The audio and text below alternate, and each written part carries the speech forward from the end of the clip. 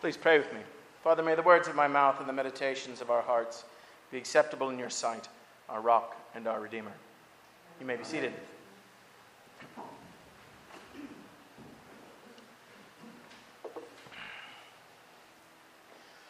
Well, I have to admit that whenever I read passages like the gospel lesson we heard this morning, that my first reaction is to judge the crowds, is to say to myself, what blind fools, what self-obsessed sinners. Did they not just eat the 5 loaves that fed the 5,000? And don't you think they've heard about how Jesus walked across the sea last night? And about all the people that he has healed? And about that time he turned the water into wine? And haven't they sat at his feet and heard from his own mouth the words that we find so precious? We bind them up in a golden book and stand to hear them read. How, after all that, can they still just dismiss him? Still just say, that's Joseph's boy. We know his family. Where does he get off saying these things? Now, perhaps my rather self-righteous shock at their reaction actually distracts me from what Jesus has said. Perhaps I only hear what Jesus has actually said through pious and long-churched ears that blunt and domesticate his words.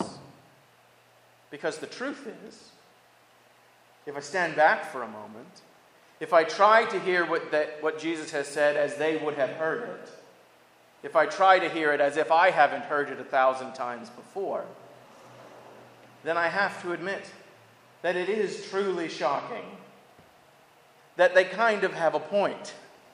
That what he says is shocking even after you take into consideration all the other things he has said and done. Moses and Elijah and the other prophets, after all, performed miracles much like the ones Jesus performed. And they taught things much like the things Jesus had taught. But none of them claimed the things that Jesus is claiming. I am the bread that came down from heaven. Something better than what your ancestors ate in the wilderness. Just that, even if Jesus were to just say, I give you bread from heaven, which is not what he says. Even if he were to just say, I give you bread from heaven, that would still be shocking. Because that would be to claim equality with Moses. And none of the prophets have done that. But Jesus doesn't claim equality with Moses. He rather boldly asserts that he's something greater than Moses. In fact, infinitely greater. He just doesn't provide bread from heaven. He is himself bread come down from heaven. And what's more, that bread that Moses gave, it was great and all. But the people who ate it, they got hungry again. And they eventually died. Jesus says it's not like that with the bread that I claim to be. The bread that I claim to be defeats need and death itself. What Jesus is claiming there is still even more fantastic. He's claiming that he has come to undo the curse. By the sweat of your face you shall eat bread, the Lord God said to our first parents when they had turned their backs on him. Until you return to the ground, for dust you are, and to dust you shall return. Since that day in the garden, bread was something striven for, and worked for, and toiled for, day in and day out, only to hold the inevitable victory of death off for a few more fleeting moments. Jesus is saying, not anymore. The bread that I am, the bread that has come down from heaven, is not bread you could work for, not bread you could ever earn by the sweat of your brow, And it will do much more than simply hold death at bay for another day. It will obliterate death altogether.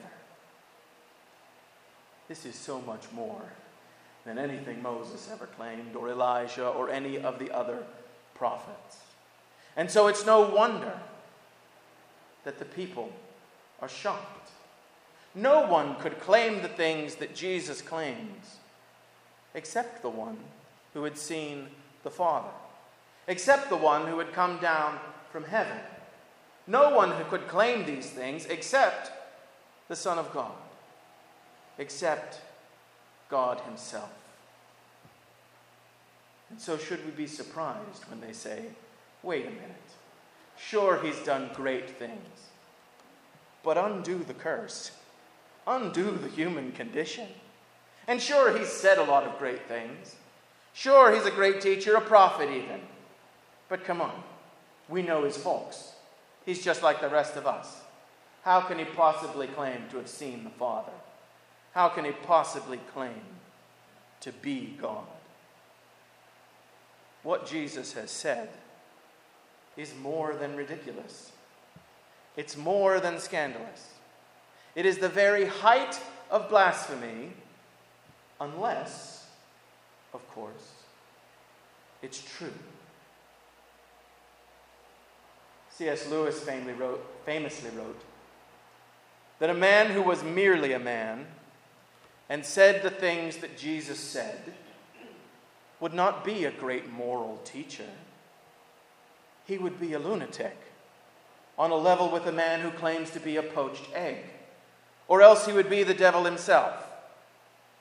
Either this man was and is the Son of God, or he's a madman, or something worse. That is the choice that lay before the crowds that day. And whether we like it or not, it's the choice that lay before us this morning.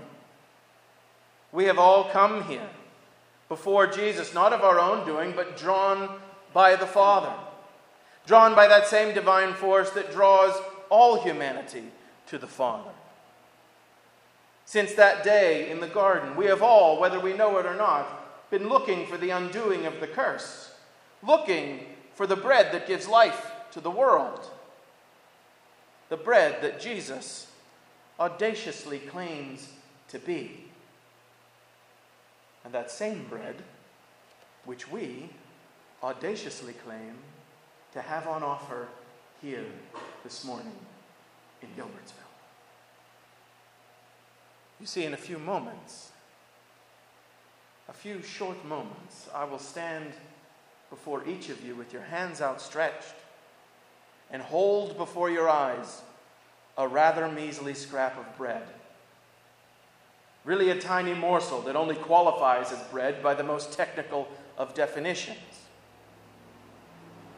And I will tell you, I will declare to you, to your faces, that it is in fact the body of Christ, the flesh given for the life of the world.